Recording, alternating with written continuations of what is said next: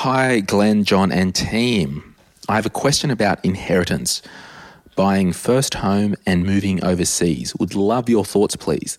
I'm 24, single, working full-time, no debt with 50K saved, including emergency fund.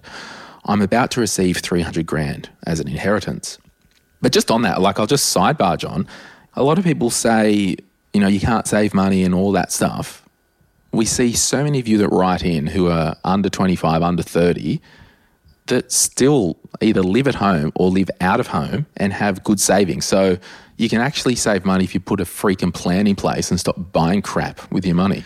Yeah, and just on that as well, a lot of these people have been saving money since their first job at 14. So it's actually been 10 years maybe for this. Yeah, it certainly wasn't me. I was spending every cent. My instinct is to put down a deposit for a home, put some into shares, or save some for private health cover and a holiday fund. However, I would like to move and work overseas in 2 years, post-COVID and all that stuff, and then return to Australia after a couple of years, but may move city at some point, okay?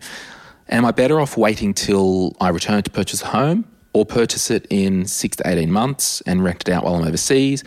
Part of me wants to get into the market ASAP. I'm a bit unsure if I want the commitment of a mortgage at this stage while I'm uncertain of my long-term plans. Or maybe you have some other ideas that I haven't thought of. Thanks so much. Love your work. Anonymous. Good question, Anonymous. Thank you. There's a lot going on there. Do you want to start to tackle some of that? Yeah, so not sure how much we can borrow in this situation. I know we're working full-time and we're 24, so I'm going to assume that we're able to service a loan, no problems on this full-time income. So if that's the case, we've definitely got our deposits in order because we've got our 300K inheritance. I would be getting into the market before I move overseas or work overseas. And this was me, Glenn, back in 2001. I knew I was going overseas for 12 months. And I thought, well... I was a child then. Yes, and most of you listening probably weren't even around. But in any case, I made the decision to get into property before I went away overseas so that my thinking, my thought process was during that 12 months or if I stay longer, great, my assets hopefully working for me. And that was what I really say to most people who ask me that question, should I wait till I come back? If you're in a position where you can buy now, regardless of what the markets are doing, I would put my hard-earned into an asset class straight away. What would you do, Glenn? I'm just working out something on my calculator.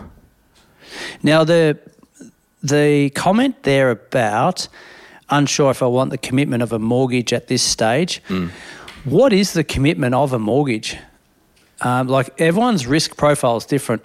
Yeah, it's funny that because the commitment of a mortgage is to pay back the scheduled amount each month. And we know that before we go into it. Yes. And but what Anonymous may mean by that is... Love you, Anonymous. It's a burden or a stress, the fact that I have to come up with that amount each month. But if I've got a tenant in there that's covering 80, 90%, maybe even 100% of the running costs of that mortgage... Yeah, we're all good. Then we're okay with that commitment, I suppose. So it's a bit like finding a partner for the first time. Do I want to stay single or do I want to improve my life in most cases? Yeah.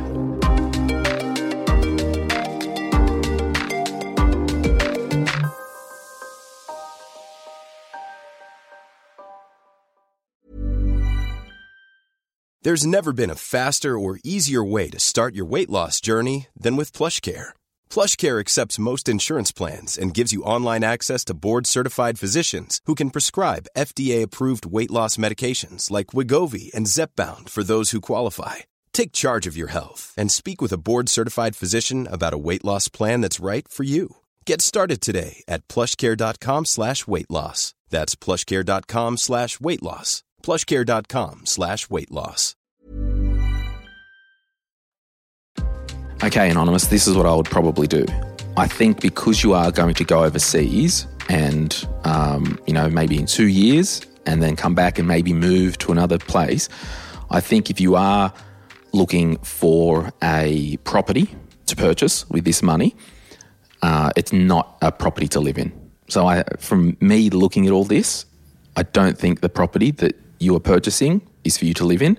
Keep renting, keep living at home, wherever you're living with a share house.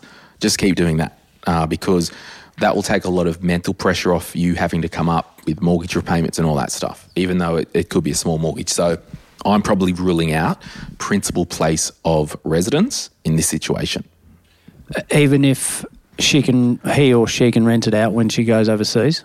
Yeah, sure. It kind of goes back to Jimmy's thing. Like, let's just go in strategically, buying a quote-unquote investment property. Sure, if I can live in it for the next year with a friend and service the mortgage, awesome. Yeah. Because realistically, where Anonymous is living, she might, and it's a chick, she might not be able to afford it anyway. So it then comes to an investment discussion if it is a property. Yeah. So that's what I'd probably be doing. But I made some other notes. If property isn't on your agenda, or if you aren't really concerned about being a property owner, landlord, landlady, when you are overseas, even if there isn't an agent, because you don't have to buy property. Like, what? What did you say? You don't bloody have to buy a property. I just want to unpack a few things here. 50K saved because you want a holiday fund. Let's carve out 15 grand for your emergency fund, and it probably is a generous emergency fund. So we've got 35 grand less. There's your holiday fund done. I'm not interested in saving private health cover. Just get insurance. Don't self-insure that. That's probably a whole other kettle of fish that may have pissed a lot of people off. But if you do have some medical concerns, or if you're not in 100% tip-top shape, just get private health insurance, move on. Now, and keep fit. So that realistically means this 300 grand inheritance is for investing for the future. Sure, if you want to carve out another 20 grand, so you've got a 50 grand at least kicker. When you go overseas, you might put a bond down in London or whatever, and because it's bloody expensive, you might need 10 grand for a bond in town or something ridiculous. You said a bomb. No, bond. Yep. So good call.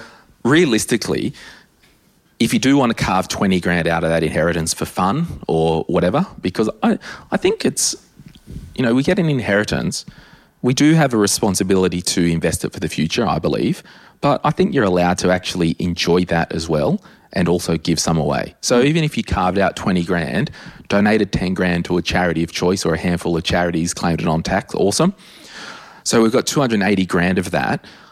I would just be getting some advice if you're not comfortable with, being self-directed, and you can have a look at the videos that I've got with the Vanguard Personal Investor and all that, but, just put it in the ETF, and any extra money that you're saving between now and going away while you're working, just put your savings into that ETF, because you're going to be cash heavy. You got your emergency fund. You may have up to 50 grand that you're being cash heavy with until you go overseas. Just pump the rest of your savings into that ETF portfolio or investment portfolio. Now, I'm not, in this instance, if you went to, sortyourmoneyout.com, click get help, and I introduce you to an advisor, and you had to pay $3,000 for some formal financial advice that they can sit down and walk you through and all that, people out there think, $3,000, it's such an expensive thing, it's a rip-off. It's like, no, back the truck up. That's only 1% of the $300,000. So within the first 6 months, ordinarily, that 1% we paid back. Yeah. So let's not, have a fit when we hear someone saying, you want me to pay $3,000 or $4,000 for financial advice? And I will say, in this situation, $3,000 is probably the top end for some investment advice through one of my partners. Like, we're talking 1%, or if you did the 280, 1.07% of the initial investment to get some advice that you're comfortable with. Yep. I'm doing that all day long. So that's what I would do. I would probably, if property isn't on your horizon or you're not that interested, put the money to work for the next couple of years. Go overseas in a couple of years post-COVID, enjoy life. While you're overseas, that money's working for you. And before you go overseas, because you're going to have that money saved, you can just keep putting your savings into that share portfolio. Yeah. And then if there is an emergency or something crazy while you're overseas and you were running on the line and you did need $10,000 for an emergency or something, the portfolio is liquid, it's always there. But you do have your emergency fund anyway, which I suspect will stay at that amount while you're overseas. But worst case scenario is that extra security blanket, you've got a liquid investment there. Yeah, I think you've gone off track there. I probably have. Because you said she was female. Yeah. Her instinct is to put down a house deposit, and she's saying, am I better off waiting till I return to buy a house or buy one before I go?